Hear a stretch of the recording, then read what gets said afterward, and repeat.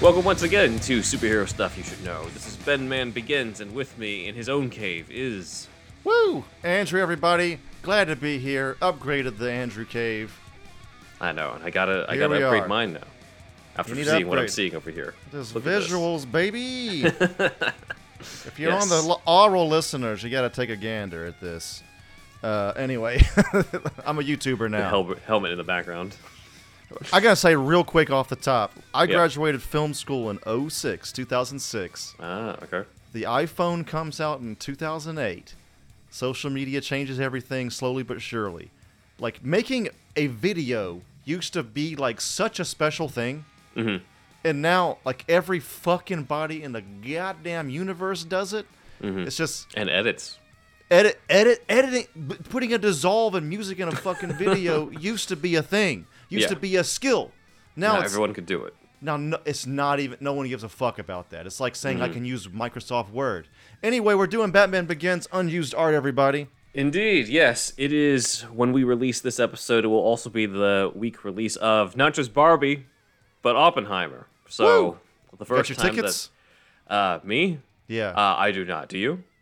I got IMAX 70mm projection. Nice. City Walk? No, City Walk. those are sold Oh. out for 2 or 3 weeks. I had to get Jesus. ones at Edwards in Ontario. This is California speak, everybody. So, Yeah. All right. but it's a special Nolan occasion. Yeah, this is Nolan collaborating and finally putting Cillian Murphy in the lead role in Oppenheimer. So You that, of course, ties into Batman Begins because that's the first time that they ended up working together was in this movie. So Awesome. it kind of fits in with what's going on. Did I plan that deliberately? Maybe. So, You have a calendar? so yes, what we have is we're going to dive into the unused concept art for Batman Begins. Starring Christian Bale, which will remind people he was not offered to cameo in The Flash. That was something that people made up after listening to Kevin Smith, where he speculated on, imagine if Warner Brothers offered it to Bale, and he said no, and then they went to Clooney. So check out our episode called Batman Beyond and Bale Cameo Debunked for talking about that. I love But- this thumbnail, by the way, Dan. Good job on that one, buddy. Yes, thank you, Dan, a research assistant who did the thumbnails, and he does the thumbnails for us, but he did this one too. And of course, we had to get that crazy Keaton picture in there too. That's one of the best. He's been getting nuts.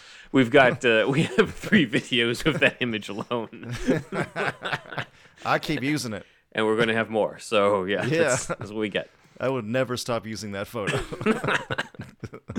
But what we have is, as we said, unused concept art from Batman Begins. A lot of this comes from the book, The Art of Batman Begins, which I have here, written by Mark Cottavaz. I have this from 2005, my copy. Even the glue on the binding is coming off from how much I looked at it. Oh, man. 2005. It's one of my first concept art or art books of like that had movie art in it. I think my very first one for superhero stuff was Spider-Man 2002 with Raimi. But That's this cool. is my first Batman one. So this is a thing that you do, like one movie a year or so, you'll get a concept art book. I mean, I don't have like a formal tradition of it, but like it was one of those things where like it was available. We were really, my family knew I was really anticipating the movie, so my mom went out and got me this. Thanks, Mom. Okay. And because I was in high school at the time and really anticipating the movie, and so she got it for me, and I'm pretty sure I went through it even before I saw the movie. They were pretty good at not having spoilers, I think, in here. Or maybe I waited till later. I don't remember, but I do remember really loving this book and flipping through it, and we're going to impart a lot of it here. So I'd get them every now and again. yes, Some of my photos are in the Aquaman book. Everybody, just check them out. that's true. So That's true. there's that. So yeah, that's awesome. I did want to start with, this is in the beginning of that book. This is a great concept art shot of something that is not in the movie, done by Andrew Williamson. And we can see there's a little foreshadowing of some stuff we would see a little later. It is the shot of presumably Bruce Wayne looking out of the Wayne Enterprises. Was kind of done, but at night in a Turkish Airlines commercial with Ben Affleck. Oh yeah. But I would say the colors here are very reminiscent of the Batman, with Bruce looking That's out true. as Batman. In the, They went with the kind of dawn magic Yeah. hour look for the whole movie, which kind of separated it from other Batman movies, which is Yeah. pretty cool. Yeah, and I liked kind of it's not quite the same type of shade, I think, because there's a little bit more reds in the Batman. Yeah. But like the Batman Begins also has like bronze and orange as well, like the feeling of dawn. You know, when you look at the poster with like the silhouette of Bale, he's like in front of the behind him. It looks like dawn. So like that's always been pretty cool because like it's the beginning. It's the beginning of Batman in both iterations of Batman with these movies. So that's a pretty cool Right, a new like, dawn, visual. a new beginning. Yeah. Yeah. But yeah, I love this. This is one of my favorites that are in the book, so I thought we would start with that. Plus, Or Dan a new had it dusk. in the beginning. Dusk Yeah, maybe that too. for Batman at the beginning of the nighttime. True. Yeah, he's just waiting for it to go down so he can suit up. Yeah, that's right. That's it. That's what's cool Yeah, about that's it. what it is. Yeah. Yeah. So, cool. So we're going to go through. We have a few sections here on what we've got. So the first section is actually what's at the beginning of the art book, which is the Batmobile. So we've talked about this before. This is kind of the car model kit they put together, and they put bits and pieces of it, and they cut pieces of it to glue it back together to form the makings of the Tumbler. As we can see here, we've got the kind of the skeleton of the Tumbler, but it's not quite what we would see in the movie. It's kind of like an early version, and we kind of cover this too in the Unmade Batmobiles. But it's been a good year or two since we did that episode, so Yeah. bringing this back. And then we got these clay models that we talked about back then. God. Just This is do not awful. look good. Yeah. I know they're trying to wrap their head around the design, and Mm-hmm. it's so different from everything we've ever seen, but it just looks like shit. At the It's end like of the day, bloody shit. a lot of people like the Tumblr. A lot of people Yeah. like the Tumblr, though, man. Like we've seen it in the comments. We've seen it, Mm-hmm. talking to people. Maybe it's just us. I don't know. I think it's just. I mean, I don't hate it, and I do love that it has a showcase to it. It's Yeah. It's not my favorite. I don't think it's the worst one. Like we Nah, didn't rank it as the well. worst one in the rankings anyway. But Yeah. Well, yeah. yeah. But it's this beginning clay version. You're just. It's kind of a miracle it turned into what it turned into because this just looks like a bloody frog head or something. It Well, just does not look great. They're just trying to hash out the basic form I know. in this yeah. first one, but it's. I don't know why they even thought this was cool. It's just not my design, man, at all. Mm-hmm. And Not you what can I would see, yeah, like an early Tumblr design with kind of a bronze bat head type of thing here because people have brought up like, hey, the Tumblr looks like a bat with the like wings folded in itself. I'm like, yeah, I get it. It's just not the type of bat. It's not the bat design I would want in a Batmobile. Yeah. So stick to the fins and stuff. But that's what we have here. But we also have concept art of the inside, the interior of the Tumbler, the different parts, the seat here, as well as all the different controls and displays that you would expect to have in the Batmobile, and even some concept art of Batman himself in it, where he looks. He seems like a lot more laid back in this art than he does in the movie when he's going through. But this is kind of just them playing around with what the interior would look like. It looks cool to me. That was okay. Yeah, this might say Wayne Enterprises on the seat there. Of course, he would have to remove that when he's driving around. Oh yeah. Paint over that. It's kind of not. It's kind of not Whoops. good there. Yeah. Whoopsie. And there's another one. I kind of like this concept art's kind of cool because it looks very like it looks like something out of an animated cartoon show. Oh yeah. The way that Batman looks here, it does not quite look like a concept art, but it's kind of awesome in its own way. Yeah, it's cool. I don't mind this. Yeah. So, and then this frontal shot of something that looks a little close to what we get in the movie of like how he drives the front part of the Tumbler that'll eventually become the Bat Pod when we get to the Dark Knight. But that's pretty cool. So yeah, pretty early. Yeah, as we can see, like a lot of the concept art when we come to the Nolan films might not be as exciting as some of the past stuff because usually I think what they were originally thinking of they would end up getting.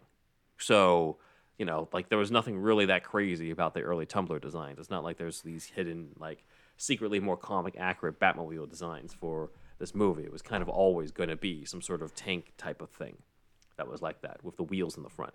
So we'll go through it and we'll point out some differences here and there. But for the most part, there's not anything like super crazy or just like, oh man, like that's totally different from what we got. Like no, pretty much everything's got the same DNA. So this is Gotham as kind of like a model of it, which looks pretty cool. I think that might be Arkham in the front there. Okay. Because it kind of looks like that. The big building, in white. Yeah, I think so. So that would mean that this is the Narrows section right here. Okay. So you're pretty good with the Gotham geography? It's more the fact that if that looks like Arkham, and you've got the monorail there, and Arkham's located in the Narrows, then that's kind of where it would be. That's in this movie, by the way, not necessarily in the comics. Okay, yeah, in this movie, yeah. Gotcha. So there's like Bloodhaven and like all the Crime Alley, of course, and all that. Like, is that actually? This is kind of going to be a basic back question right now. But is that pretty much set, like, or is that change from comic to comic, like the actual? In terms of what Crime Alley is? Or... No, I mean Gotham geography in general. It's like, is it set out pretty well Tolkien style, or is it like? I feel like that could change. Like there are comics that have like maps, but I'm like the maps change and stuff. Okay, gotcha. Yeah.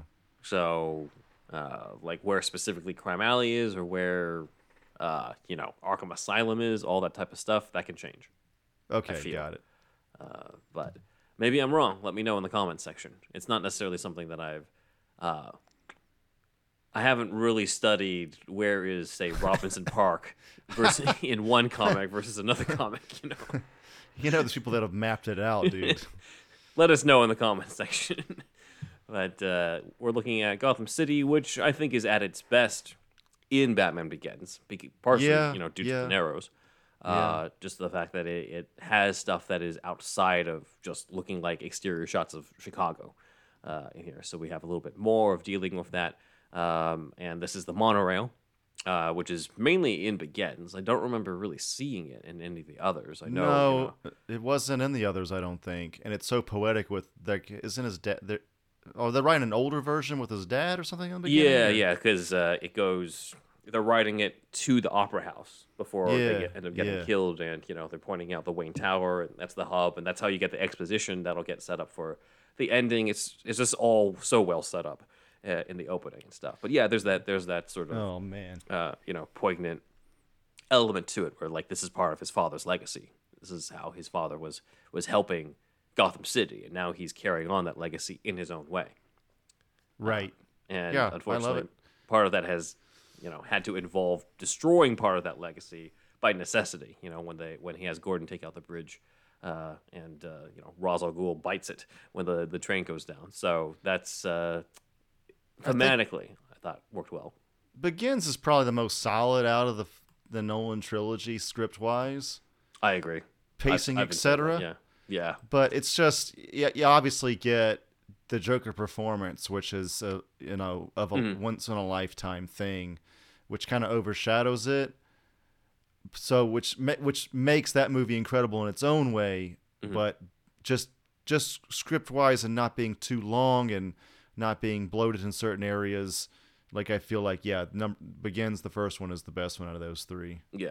Yeah, and I think it gets overshadowed because of the Dark Knight and stuff. Yeah. Like, oh, it's all about that one. I'm just like, yeah, but that doesn't mean Begins didn't do anything right. Like, you need Begins to work in order for there to even be a Dark Knight. Begins had zombies and ninjas and Batman. I mean, it's like the best shit. Yeah. No, and had arguably the best aesthetic. I mean, not in our opinion was the best aesthetic when it came to Gotham City specifically, because we have this type of stuff with the monorail and the Wayne Tower, and it just never really replicated that later on.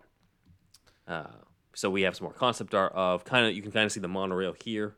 This looks like a less nice part of it. This is probably later. Like this part here is probably during the flashback. Where it looks all nice and it's dawn and stuff, and then this other one's probably like modern Gotham when he comes back and becomes Batman. So right. That would make sense. This is them building the miniatures, I would think, of that part. So that's pretty cool. And more concept I love art. it. Miniatures are great. I fucking love it. Yeah. Nolan is known to do that because he fucking hates CG. So he's detonating real nuclear bombs for this Oppenheimer. There's no CG shots in Oppenheimer. That's unbelievable. That's incredible, dude.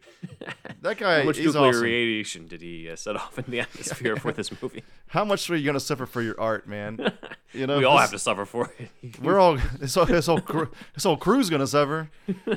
I'll tell you that. A couple years from now, And No, the planet. Just kidding. And the yes. planet. Yes, we're gonna nuclear fallout. Yeah. So that was Gotham City, and now into the Batcave. We've seen some of the stuff with the Batcave. There's not a lot of the miniatures of the Batcave, but this is kind of a cute little like mini Batman with no cape in the middle of that middle of it there. Yeah. But these are the miniatures for the Batcave as well, which is a pretty simple Batcave, which you would expect in an origin movie. I thought it was perfect for what it was for this type of movie, where there's like room for that to grow, which it does in Dark Knight Rises.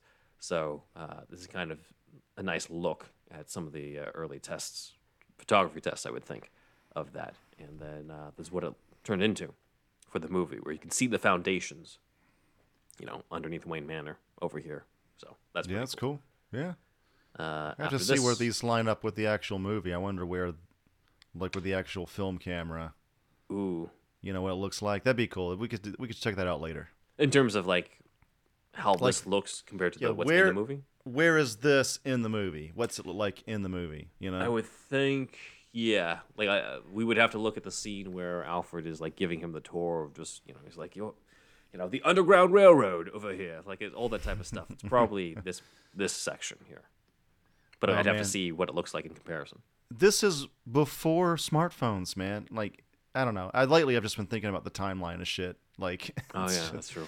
it's like this was taken on a phone That had to have, or yeah. something, or one of those digital cameras that's shittier than a phone, and obviously than one now. But I don't know. Yeah.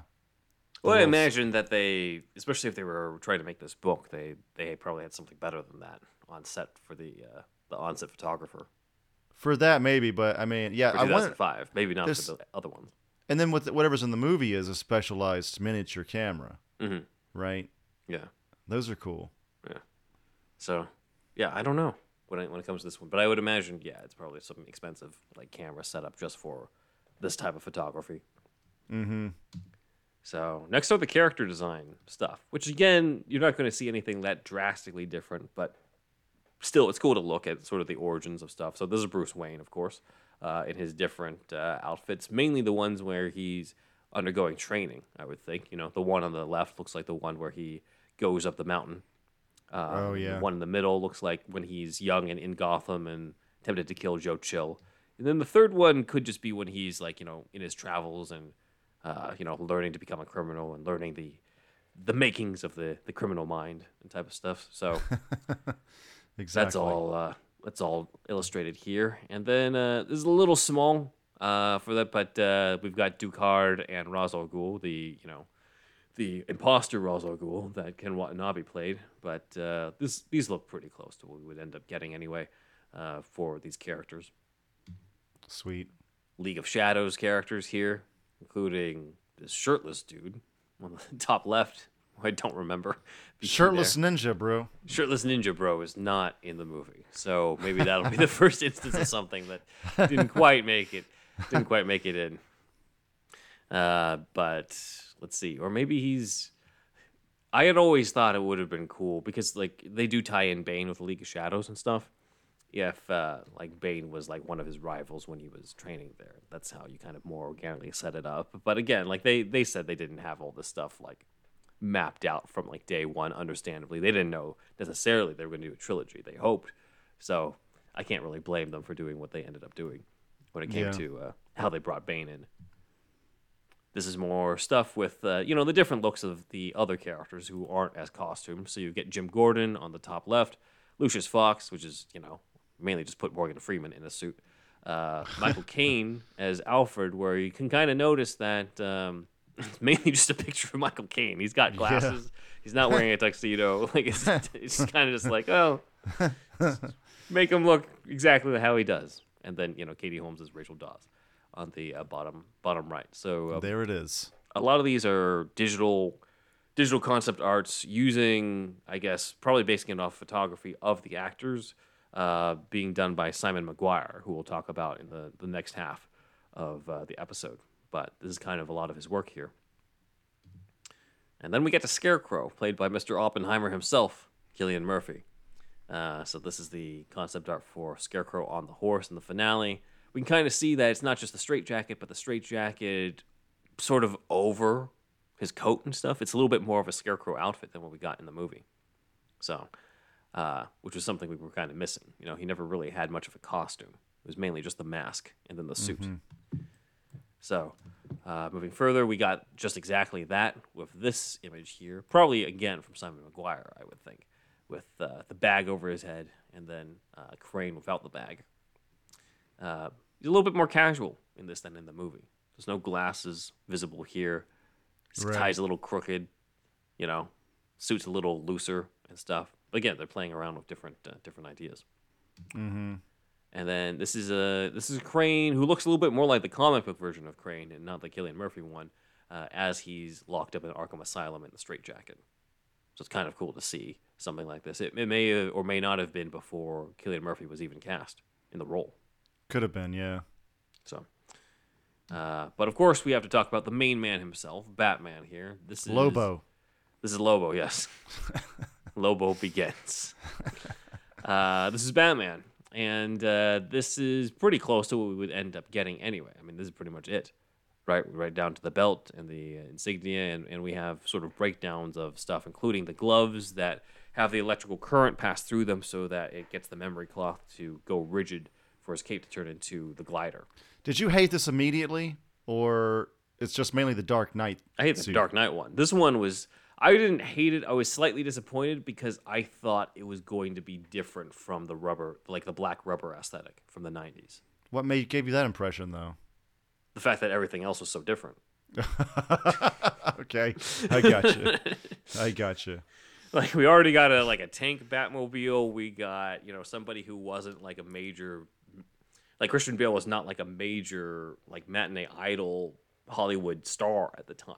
You know, like he was considered to be like a really good method actor, but like casting him in the role, I think really solidified like, hey, this is not like the George Clooney one. Like something is up here, and then you got the director for Memento in that. You've got all these different things that are lined up. So I was like, oh, like it's going to be different. They said it's going to be realistic and promising to be more off the comics. So when I saw it, I'm just like, oh, they're kind of doing the black rubber thing again.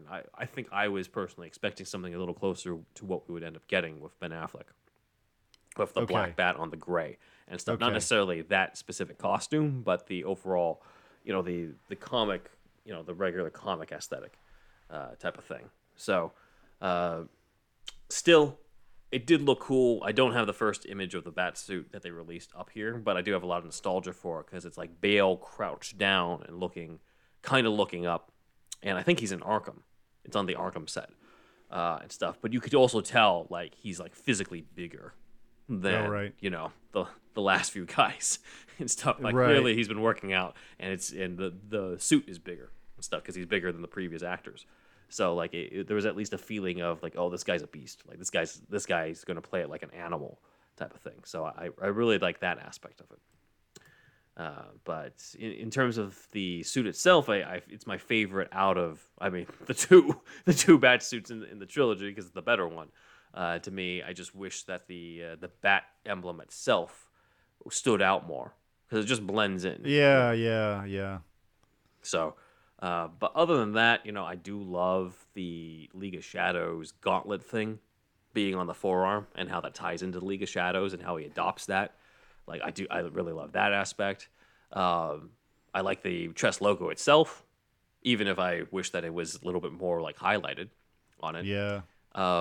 And like I've said before, I think the utility belt for Bale was like the last memorable utility belt design because I don't really remember any of the other utility belts from Affleck on. It's mainly this one. They're skimping on it. Yeah. It's like they didn't really think that much about it. They're just like, whatever about it. But I felt like this was the last one where they really put a lot of thought in the design. Whereas, like, you look at the Pattinson one, and I think a lot of stuff, obviously with, we like the Batman, and there's a lot of thought put into it, but it almost feels like the belt was just like, just give him a belt. Like, just give him a tactical belt. They didn't really think through, like, what the design was going to be. So, we do have some other looks here. This is a look of the inside of the cowl that enables him kind of like an earpiece type of thing that's inside of it. So I do like this breakdown here. That's cool. I've actually always kind of thought that as well. Like he Yeah. has like gadgets in the ears, Yeah, he kind of has to, right? antenna. Yeah. So that totally makes sense. And then we have another look at the utility belt and kind of it's not really a logo on it, but the kind of design that's in the center there. It's Yeah. that bronze look and plus that design in the center, like that's what makes the Bale belt memorable to me. Where I'm just like, okay, again, it might not be my favorite utility belt, but like I remember what it looks like Right. at least.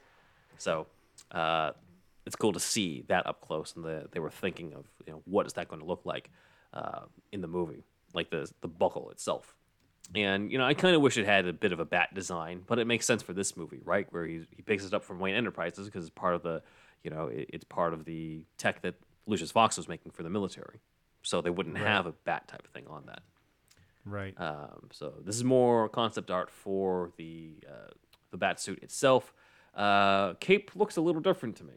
I think I gotta look again at the cape in the movie, but I don't. It definitely wasn't that jagged at the bottom, or more ripped up at the bottom. Yeah, they're just drawing a bunch of shit to see what's going to stick. Yeah, That's cool though. I do like this shot. This art. Yeah, He doesn't look like super jacked either. Like this could be Pattinson's frame. that too. Kinda, he's a little leaner.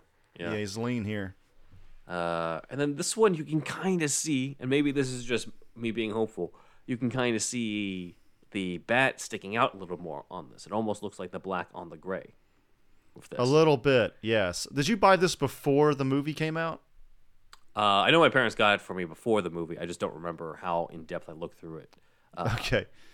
If I did it before or after I saw it. Okay, yeah, it was. You might have like seen some of these images and thought some of them were going to be in the movie that weren't in the trailer or something. I wonder. Yeah, but I kind of knew like it wasn't going to be like the black bat on the gray. You were like in what, high school? Yeah, I was high school at this point. So it was, 10th grade, 11th grade? 11th. Yeah, I was 11th. going into senior year when this movie came out. Okay. Or going into senior year when this came out. So this was like the biggest thing for the summer 2005, and I'm sure it was for a lot of people. Because like Batman was back for the first time since 1997, and this time they got it right. Was kind of the feeling.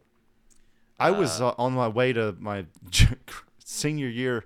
I was in between my junior and senior year of college, man. It was I remember being just busy with thinking about college and everything at this time. I mean, of course I was excited, but I think because of the timing in my life, I might not have put as much focus on it as I normally would have, just because you had other of priorities. It's just can't blame you. Yeah, college graduation was coming up in less than a year, probably, about a year from this. So it's just like a big deal. Yeah, I can't blame you. It's Yeah. kind of a lower priority when it came to the other stuff. Yeah. So yeah, this is one of the ones that I wanted to make sure that we included because of that the black bat type of thing. Sort of one of the only pieces of evidence that was like something that was in concept art, even if it was something that maybe they didn't even think of actually including.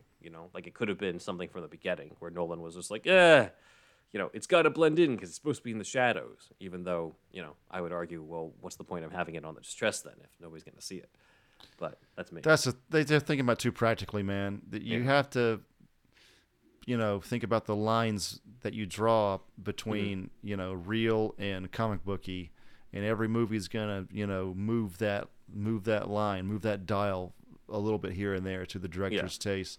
But it's just, to me and to you, I think it's kind of unnecessary because it's a guy in a fucking bat suit. How realistic do you want? Just have put a toy on screen, please. Just like that's what Batfleck is, kind of. This cape though sort of reminds me of those capes in like the Scuba Batman I got and shit, like those '90s Kenner capes. Oh yeah.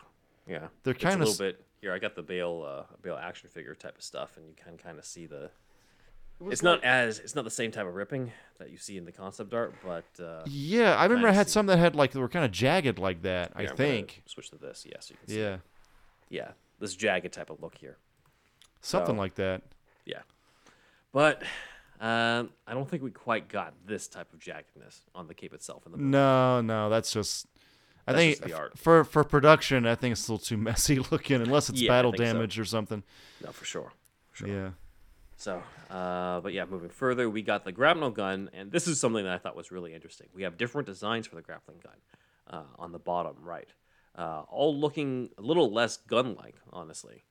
I mean, yes, you've got a trigger and you've got you basically have the grip for it, but the front of it, it basically looks like something that is gun-like, but not necessarily a gun, as opposed to what we have in the movie, which is basically Harrison Ford's gun in Blade Runner as a grapple gun, which is still cool. Don't get me wrong, but I did kind of look at this and be like, oh, this is kind of a nice. I like the ones the designs here because they kind of look like they look like a mix of the one in the movie with the BTAS one to me. Maybe that's just me with the BTAS. Well, you said the Blade Runner gun. Didn't Nolan have his crew watch Blade Runner in preparation for this movie? Yeah, supposedly. Yeah. I know he definitely cited it because I remember people talking about that or him talking about that, and that's also how Rutger Hauer's in this movie too, because that's a tribute to Blade Runner, and so I think a lot of Blade Runner is in the aesthetic for the Narrows in this movie, right, and of course Deckard's gun here, so it's Right. definitely a visual influence, I would say. Mm-hmm. But yeah, I think the designs here are cool, even though I do still like the one that's in the movie. I just think the grapnel gun. If it looks a little less like a handgun, I think there's something cool about that. There's something a little cool about hey, it's not quite a gun type of thing, based off of Batman's own aversions to guns, but this is still cool. Right. Smoke bombs or mini mines, and as well as his little injector thing that we have here. So yeah, another closer look at the gadgets that he was using throughout the movie. Those are cool. And then we got Falcone on top of the signal light that's going to foreshadow the bat signal, which is one of my favorite parts of the movie. It's one of my favorite changes of canon that they did. Where just oh yeah, that is a really cool origin to the bat signal here. So it's nice to see them sort of mapping that out. That's cool. And then we got this shot of Batman looking over the city, which is pretty cool.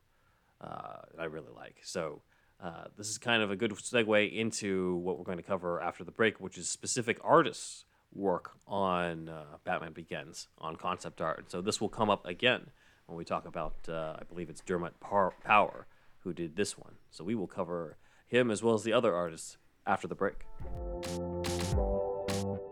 All right, everyone, it's time for our July announcements. We got a bunch of other new things on the way, or already recorded. So let's start with this. We have the 89 logo up here, because for those who missed it, I was on the show Table Read Tuesdays, where we read the Sam Hamm script from 1986 for the Batman 89 movie. I couldn't reveal who I was playing the last time we announced this, but since it's already come and gone, I was the voice of Batman.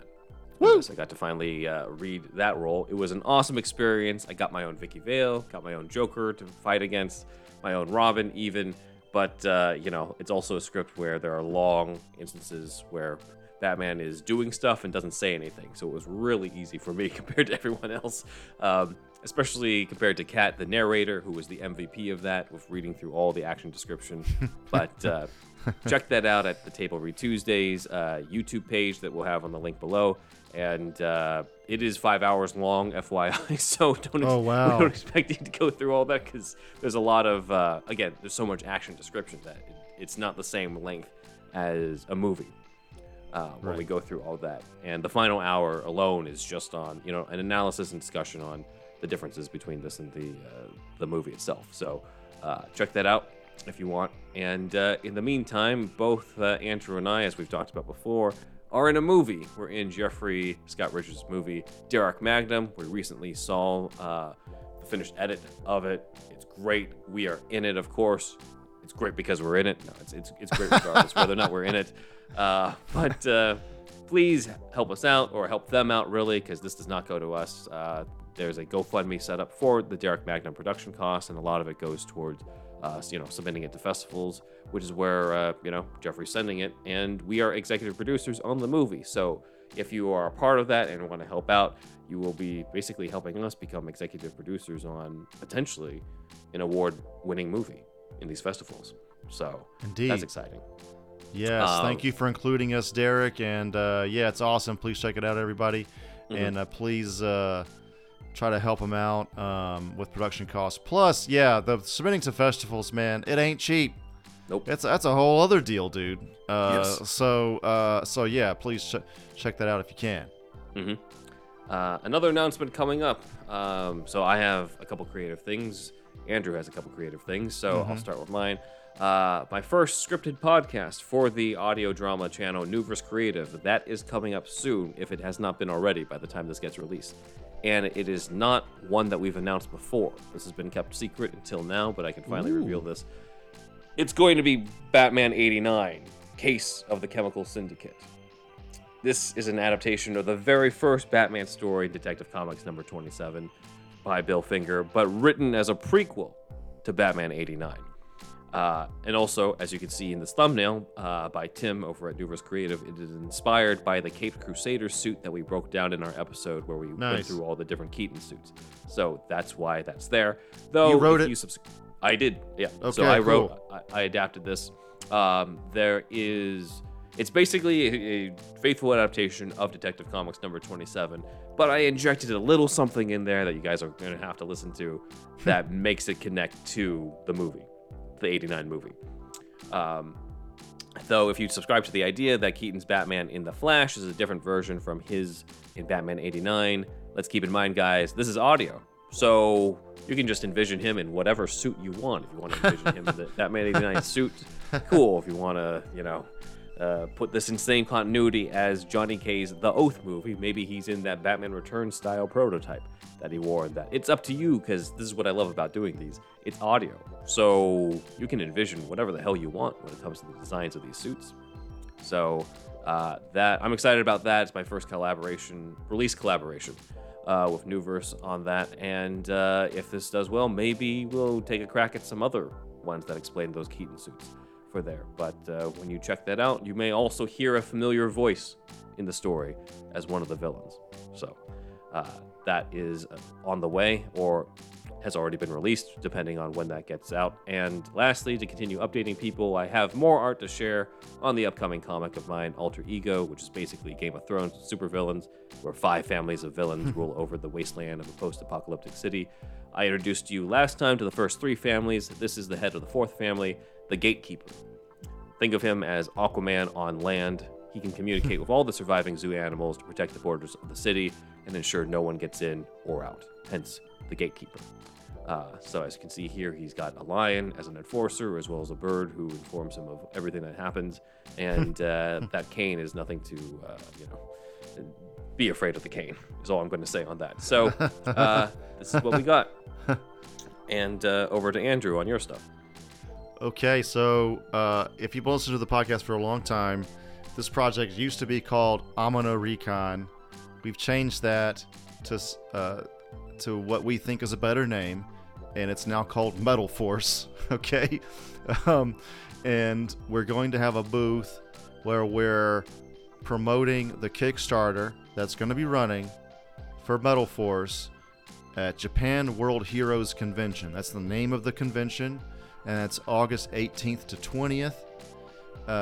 And that's at the Burbank Marriott Convention Center in Los Angeles. We might be selling some trinkets too. So some small stuff, nothing crazy. And just kind of like promoting our project and trying to get funding while at the convention.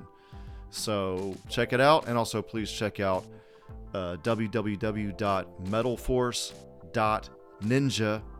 That is our URL, and you can see the campaign video there, and just the whole pitch and everything for Metal Force is there, and it's R-rated Power Rangers meets Stranger Things. That's my elevator pitch for it. It's not a fan film, but it does have strong inspiration from those two things. So it's a horror comedy movie. So there it is. Please check it out. And that's it for that one, Ben. Nice. And lastly, we have our charity for this month. Okay. To be for Hope for the Day. Hope for the Day is a non-profit movement empowering the conversation on proactive suicide prevention through action, outreach, and education. By educating ourselves and our communities on the basics of mental health, we can create strong peer support networks to assist those experiencing mental health challenges. When we provide accessible resources for mental health and social services, we can save lives. And especially if you look at when we look at our YouTube analytics, we're like over 99% men. And not to say that it's obviously doesn't matter about gender, but there's something about men not talking about their mental problems. I'll say that. Like, dudes don't talk about emotions and feelings and shit. So if I can talk to 99% of our audience, like, please go seek help and talk to these people, or the suicide prevention hotline as well. Because Ben, have you ever had anybody commit suicide in your life? Yes. And I have as well. A lot of people have this experience, which really fucking sucks. So, this is what we're talking about this month, and Hope for the Day is our charity. So please check them out. Just wanted to announce that I have a new podcast called Gaming Gaiden. It's about Japanese to English translation. In this first season, it will be 10 episodes each season. If you saw the ranking, every Superman video game two-parter we did here on Superhero Stuff You Should Know, you have seen Mike before. So yes, if you like video games, if you've been interested in Japanese ever, we're going to be talking a lot about just Japan in general, Japanese cultural differences as well, and we also are going to have a lot of talk about 90s video game magazines such as Electronic Gaming Monthly, aka EGM. So stay tuned for Gaming Gaiden podcast. It's already out now, y'all. I want to tell you about the patreon.com patreon.com/superherostuffpod, and on that you get the $1 tier. You can join the $1 tier, which gets you the shout out on the board, and either visually or orally, or both at times. We want to do the oral for the most part for newer people. And then the $5 tier gets you a whole new show. This show is every Monday, as you well know, and it's free on YouTube and the what's nots. And the Patreon show is every Friday at the $5 tier mark. You can, if you want, binge us for $5, and there's like 150 episodes, almost 150 at this point, and you can listen to all that content there. Even the stuff that's been released from the vault, none of that has been the full episode as well. So trying to keep our $5 tier people happy. But yeah, check that out.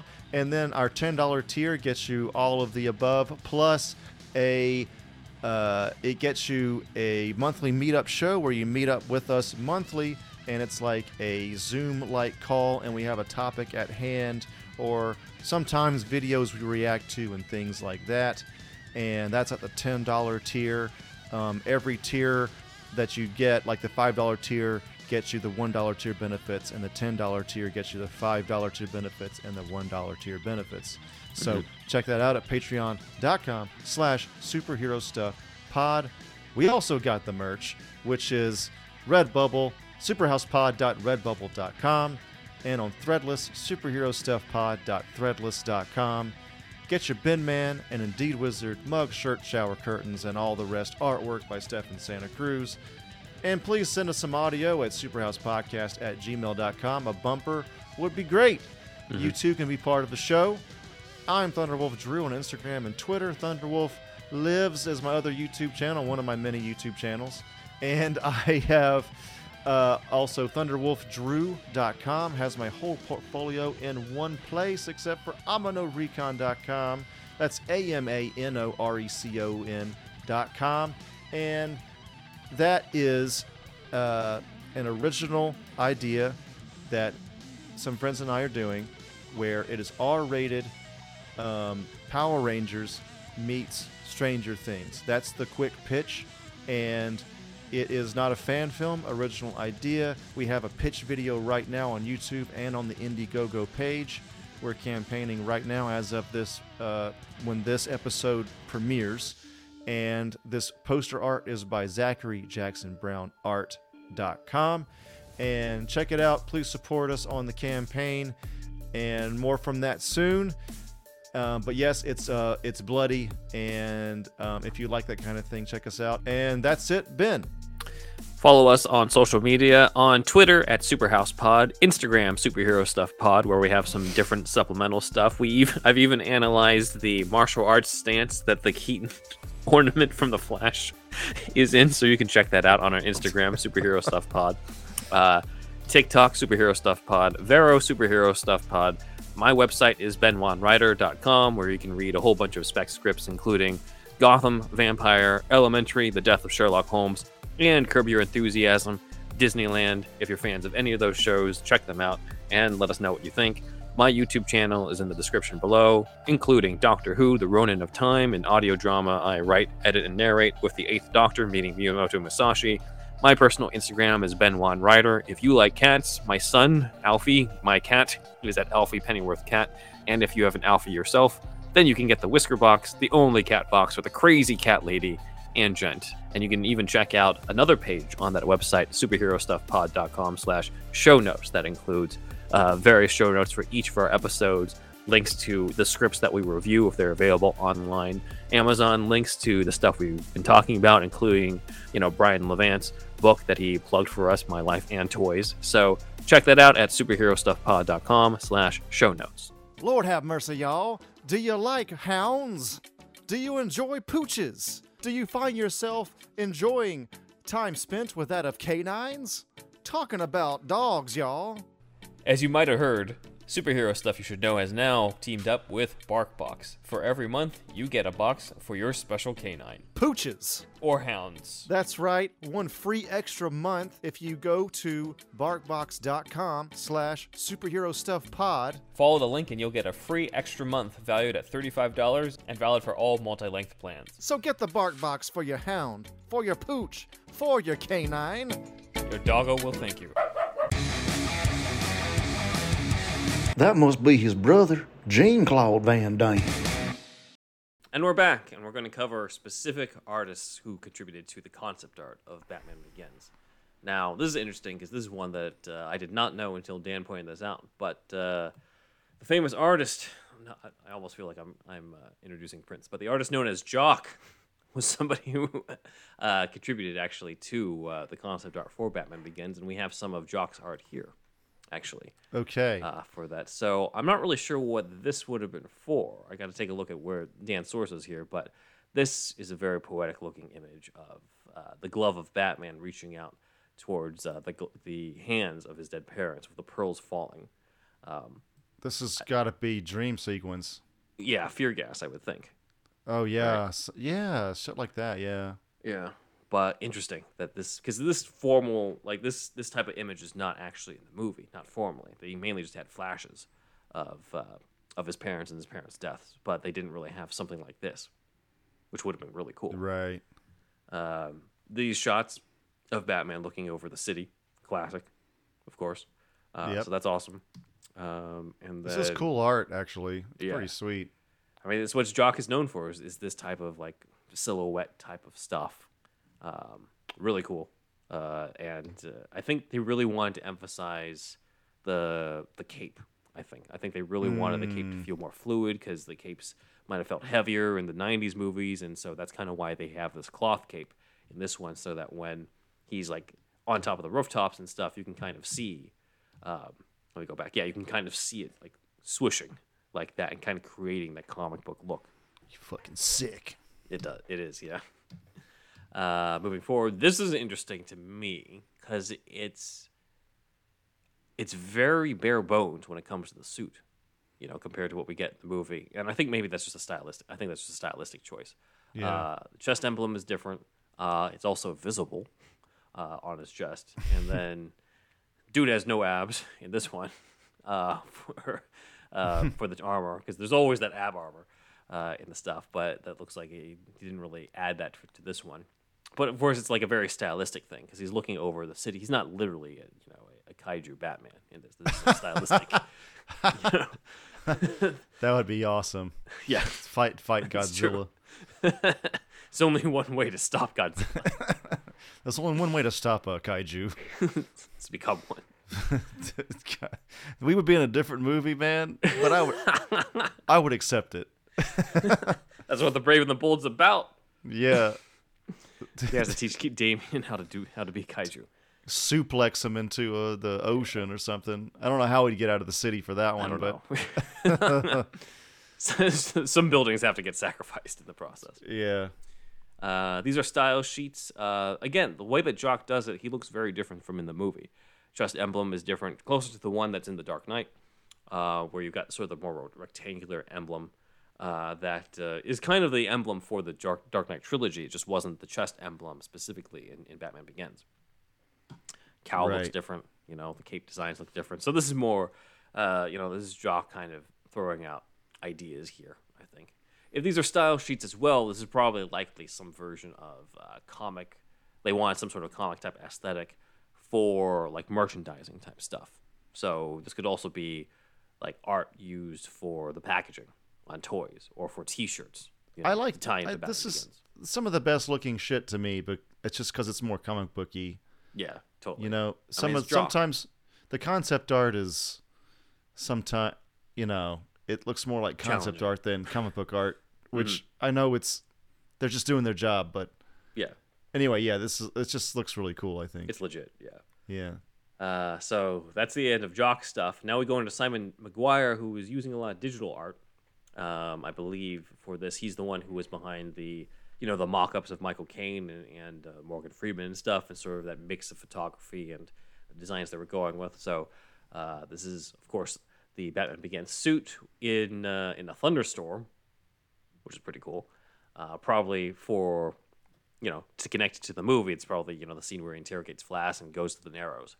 So that's a really cool image, I think. More of the inside of Batman's cowl with the earpiece. We can see here earpiece and microphone. Yeah, that's cool. Earpiece is misspelled here. Peice. Whoops. Oh, man. It's probably the same person who misspelled heist in The Dark Knight Rises. I know. I noticed that in the theater. I was like, what? Me too, yeah. What? Sometimes typo, like if it's a regular typo where someone's just typing to me in a messaging thing, I'm not bothered by it because I'm like, this shit happens all the time. I do it. Everybody does it. But when it's been passed through like so many people, I'm like, nobody pointed this out. Like to me, it blows my mind out. Like Nolan, just the other day, Nolan, you're British, man. You need to be able to catch this stuff. I know. Like the other day, he holds you to a higher standard. I saw a sign that said original, but it left out the second I, so it said original as a sign for like advertising. And I'm just like, who doesn't catch this? Because it has to pass through so many different people before it becomes a poster. I could talk about this forever, bro. I mean, this is like, so just to go off this a little bit and then we'll get back on track. Sometimes like the autocorrect and smartphones and stuff has made everyone so lazy with this shit, and no one pays attention to like this kind of shit before. Like I remember like 10 years ago or so on Facebook, the main thing I complained about was like there, and there, the three there's, right? Yeah. And shit like that, which was like a normal spelling mistake. But now it feels even worse because people don't know the difference between the possessive and the plural anymore. Like apostrophe S and just S.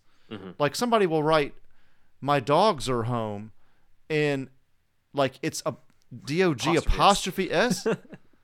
And it's like, dude, this is like a fucking second grade mistake. What in the fuck is going? Is it the dumbing down of America and the world, or it's just smartphones making us lazy as hell?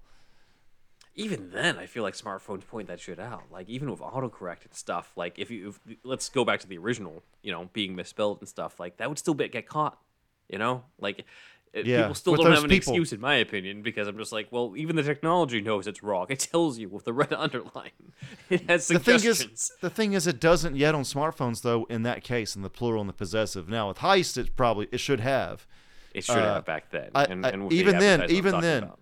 Word had spell check even in the 90s and shit. So like, Yeah, they should have. The heist thing is like, what in the hell? It's like big. It's like front page. It's like not like a little, blurb on the side. It's like the main thing in the shot, which is it's just so odd to me. It's like, it's just wild. I mean, was it just a case where somebody did catch it, but it was after it was already in it, and they're just like, it's going to cost us X amount of money to redo it and do this shot. And they're just like, all right, fuck it, never mind. That's We gotta spend our money probably on this stuff. That's probably what it was. Somebody probably, yeah, you're probably right. Somebody caught it a little too late. That's really what it is. Nolan's too busy with 1,000 other things. Yeah, because it's just this one little thing in the movie, and he's probably worried about, like, how do I make this part with the bat believable when it's flying around the city? He probably didn't even shoot that shot. That was probably second unit. That too. Yeah, that too. He wasn't there on set. Nothing. Like, that's a shot of a fucking newspaper. You think Nolan's there for that? No. It's probably second unit. It's got to be a real newspaper, though. So that's why. Yeah, for sure. So this is the utility belt. Like I said, the last memorable utility belt. And you can kind of see the back of it, the different like looks at the front, as well as like how the capsules work. So different from the utility belt that I reviewed when I reviewed the NECA utility belt the other week. So check out that episode if you didn't already on our mini episodes, Patreon previews. More Batman stuff. We get a nice ass shot of Batman here on the left. Oh, hell yeah. So we know that Nomex survival suit was delivering the cake. They were for everybody. They were prepared for. Well, they were teeing it up for Nightwing soon. So. Nightwing's in this franchise, right? And they're like, well, maybe not in this version, but like, fuck it, it's still here. Dude, if Gunn makes a Nightwing movie in the Gunverse, yeah, that's gotta be like the posters. This kind of stance. it's just what it is. What it is. He's gonna be it's gonna be the same pose that a lot of people brought up that they have female superheroes do on the posters, where they're doing the back shots, so you can basically see all of it. That's gonna be. It's like half the audition for Nightwing. It's gonna be. All right, just turn around. Yeah. All right, we'll call you. Well, next. So different designs of Batman. Again, the one in the middle is kind of the one that we went over already, and we noticed the grappling gun on the right is kind of the early design version as well, which I hadn't noticed before until we saw this, but. The cowl at the top too, you can see that they kind of just did the eyes without the black eye makeup and stuff, because you can actually see the flesh around the eyes. Yeah. On that.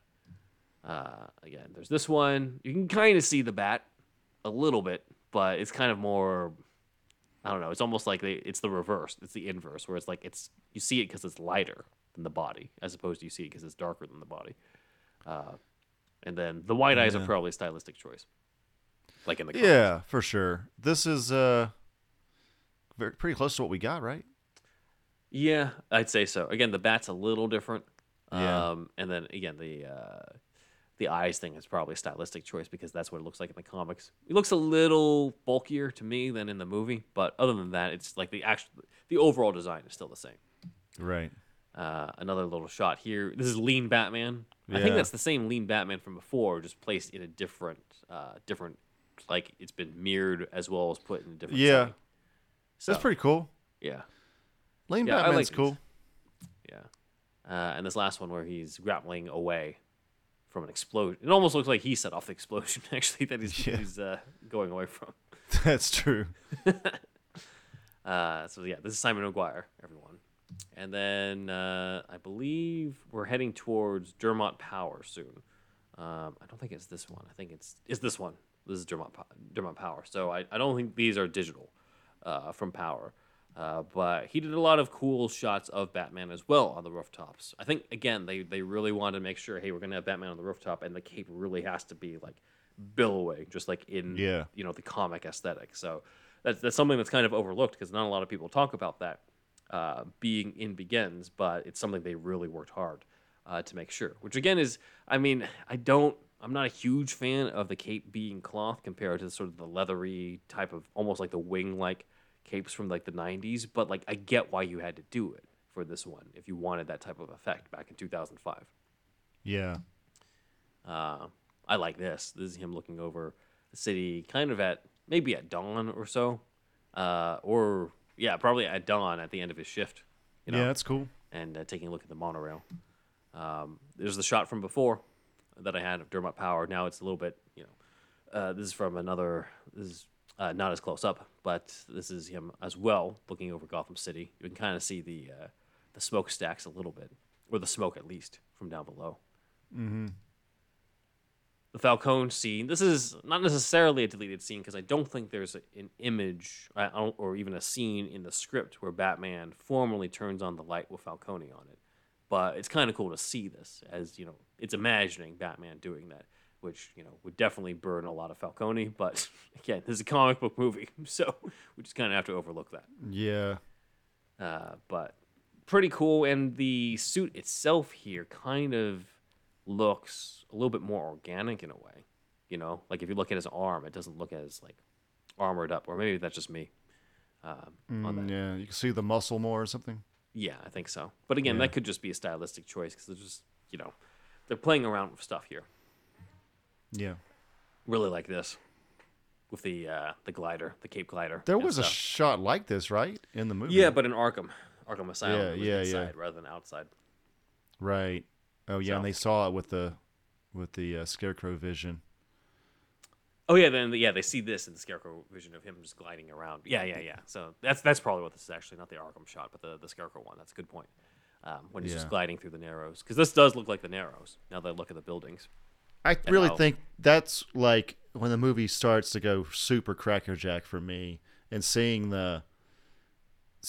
how Scarecrow sees him with the Scarecrow vision with the fear gas. Oh, in Arkham, yeah. Whenever he sees Batman, like that was like, okay, we're using this. We're going all the way with our concept here, like and the horse and Batman flying and Batman's face, like. That was sick, dude. I could have done it with even more of shit like that. It was awesome. Right? Even more fear gas hallucination type stuff. They could have gone even farther. Yeah, for sure. I mean, they did a great job with them, but they bring back villains all the time, right? If they brought back Scarecrow in Gunverse, I wouldn't hate it. I don't know, maybe not a main villain, but he's such a cool villain. I think he's one of the top villains.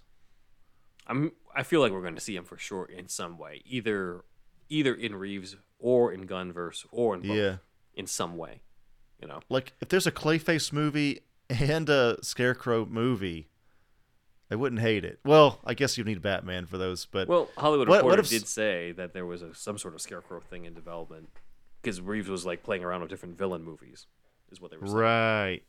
Yeah. I guess we'll see that. I mean, I don't know. Looking forward to it. Yeah. Same here. So moving further, another shot, more close-up shot of Batman through the Narrows, and we can kind of see. I like this because from here you don't see the detail, but when we look at this scan, right, you can really see sort of how this was put together. Like you can kind of see the paint on this, which I really like. Moving further, more of Gotham and the monorail. Our favorite monorail in that, and even more stuff. This is Bridge to Arkham Fog, so this is probably towards the third act, when everyone's trying to get off the island. It's moody as hell. It's awesome. Yeah. So yeah, these shots as well are really cool. Again, I miss this monorail or this look in the other movies. Like I get that we're in different parts of Gotham, but I almost feel like we just. This was such a big part of the first movie, and then like you don't need to have every single movie end with a train fight, but just having this around just really gave Gotham more of a character feel to it that then begins that you just do not get in the other ones. I think as the way it was portrayed too, like having a rail like that is like our city is progressing to the future, and then it becomes shit ass Gotham. Right. So that's true. Did they show? They never really. If they had shown like a shitty version of that rail in the Dark Knight, that would have been something. Yeah, I mean, I think by the time we get to Dark Knight, it's implied that things are a little better thanks to Batman and Harvey. Right. Yeah. I'm not going out tonight. Yeah, the monorail itself kind of looks a little shittier when we get to present day, and Katie Holmes gets off the monorail, and there's like graffiti on it, and she gets chased and is about to get killed before Batman shows up. Like I think that was their way of of showing that, like, hey, this thing is not as glorious as or glamorous as it was back in the flashback. Right. So, but yeah, that is it for the concept art we got. Again, nothing too crazy and stuff, but we've covered all the concept art for the '90s things. We did the concept art for the Batman, and so I thought it was only natural for us to do the Dark Knight trilogy.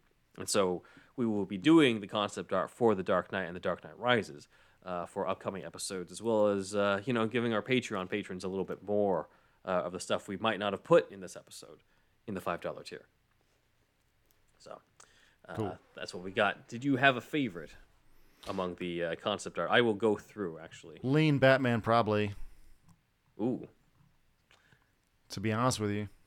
Yeah, let me pull that back up so that people can see that. Here. Lean Batman. Yeah, I think he's probably the coolest one out of these. Yeah, I think somebody had... Well, because when this book came out, I think somebody said, like, hey, that guy looks like Cillian Murphy. Because, like, Cillian Murphy, we knew had auditioned for Batman. But I don't think they deliberately did it off of him. I think he just happens to kind of look like he would have a leaner build. It could have... I mean, yeah, maybe. But the concept artists are not going to... Unless they're... I guess if they're following the trades and they... that information was in the trades at the time. I don't know. It's going back to 2004 or 3 at this point. Mm-hmm. So, yeah, it's hard to tell, but not necessarily. Yeah. I also, we have to take a look at the timeline because I don't know when they did this. It could have been that they didn't have the suit ready or the design for the suit in mind yet when they were doing the casting. Probably not. Yeah. They're just trying to get the whole crew together in the first place. These artists might have been hired right then or might not have even been hired yet. I think it's not too uncommon that they'll do concept art before someone is cast. And then, of course, another round of concept art or more after they're cast to see what they specific and to finalize also. Right. Start the finalization process. Because if you're like with Gunn right now with Superman Legacy, he's, trunks or no trunks. He says he's considering both right now in his tweets. It's, you need to you can make those kind of like big decisions before anybody's cast. You don't need Corn Sweat for that. You don't need Bell for the bigger decisions. Now, when you start to finalize, you probably want to see what Bell looks like in the concept art after that. But yeah, the stuff before it go like anything, it goes from rough to refined. Yeah, for sure. So yeah, who knows? I'd have to take a look and see if there's anything specific about when they got these concept arts in comparison to the timeline of when Bale was cast. But yeah, I don't think that it was deliberately based off of Murphy on that. I think it just so happens to kind of look like him because they had a leaner look. Like you said, more of a Pattinson look. Pulp hero vibe. I don't know. That's part of what I'm getting from that shot. My favorite is still the first shot that I showed you with him looking out at through the Wayne Enterprises window. Like that's your favorite. Yeah, that always when I first saw that in the book, I was like, wow. And then I saw the movie, or if I don't remember if I saw the movie afterwards, but I definitely remember feeling like I wish this is in the movie, or I wish this was in the movie. Depending on when I saw it, because it's such a beautiful shot, and we've now had something that sort of replicates that, but in the bat suit, in the Batman. So. Some version of that ended up getting brought to life, but yeah, it is cool. Kind of looking back to see a little bit of what if, but like we said before, it's kind of just minor differences. We got a shirtless ninja guy we didn't get in the movie. We got a different grapnel gun. Potentially the bat being a little bit more visible. That guy's my second favorite.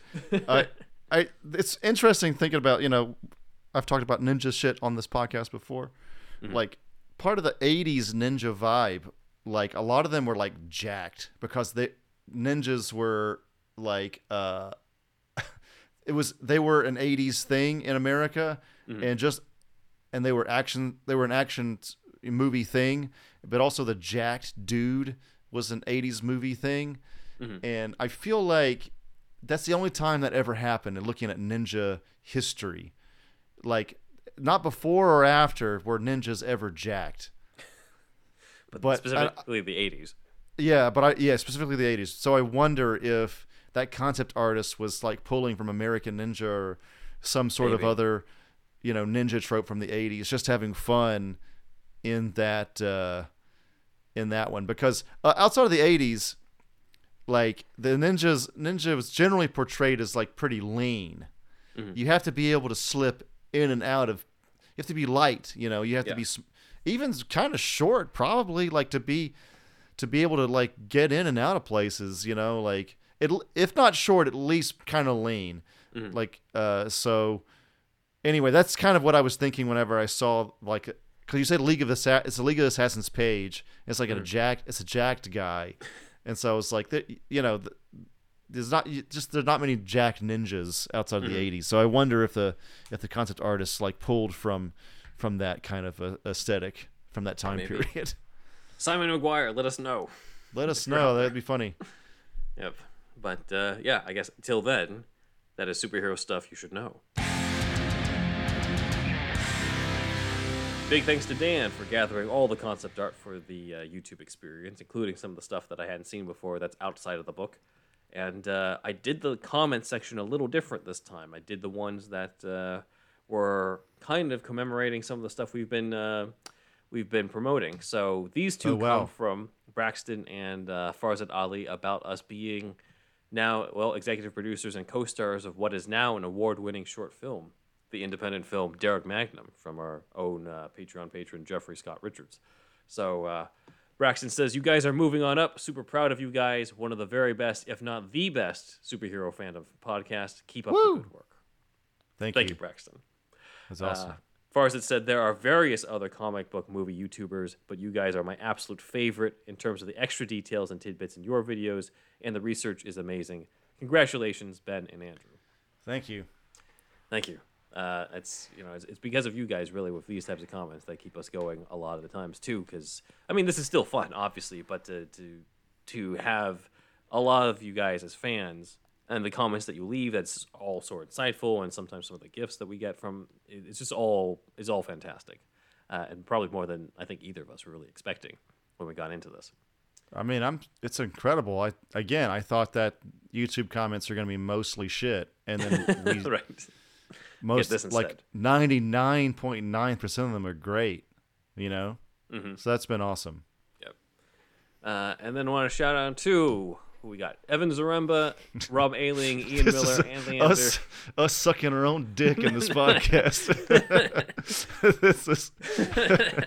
No, it's good. Big thanks to all you guys for leaving comments about me in Newverse Creative's Batman '89 Case of the Chemical Syndicate. About me. Yeah. Because I wrote that one.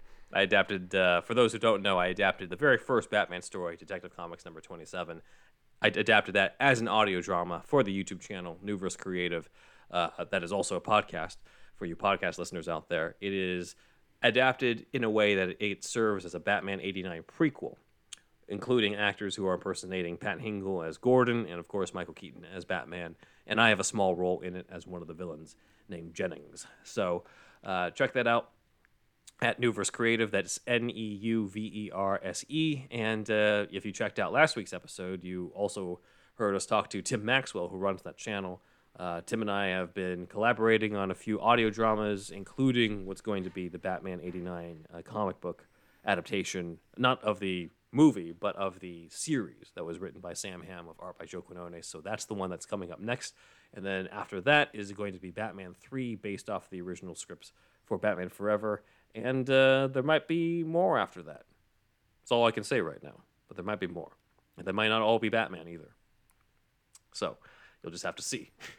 But thanks to all you guys who left comments about me on the Chemical Syndicate.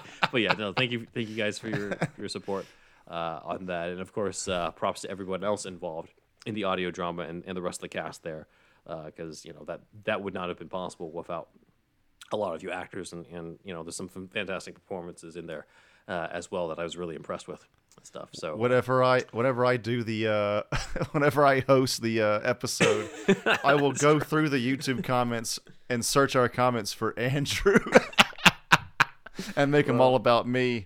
So I actually have done this before myself. Yes. I'm pulling something out of your your playbook for this episode. Oh man, So that's great. Yeah, no, so thank you all for your support, either when it comes to Derek Magnum or the audio dramas itself. And for those who don't know, now you know with the news, and check the stuff out. But yeah, those are the fan comments. Over to Andrew on the shoutouts. Oh man, thanks everybody. So we want to thank, let's see, Slight Rebellion off Madison, Meteor P, Michael W, Bruce K, Tita, Sketchcraft, Kyle B, Darren P, Devin, Titbout, Renee V, and JPF, and everybody above and below, whether they be Patreones or other supporters. Thank you guys for always being there for us, and we would like you to do us a favor. We want you to tell all your friends about us.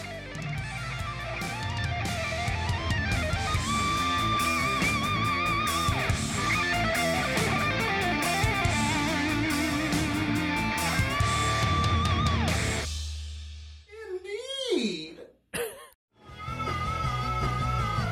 You're listening to the Geekscape Network.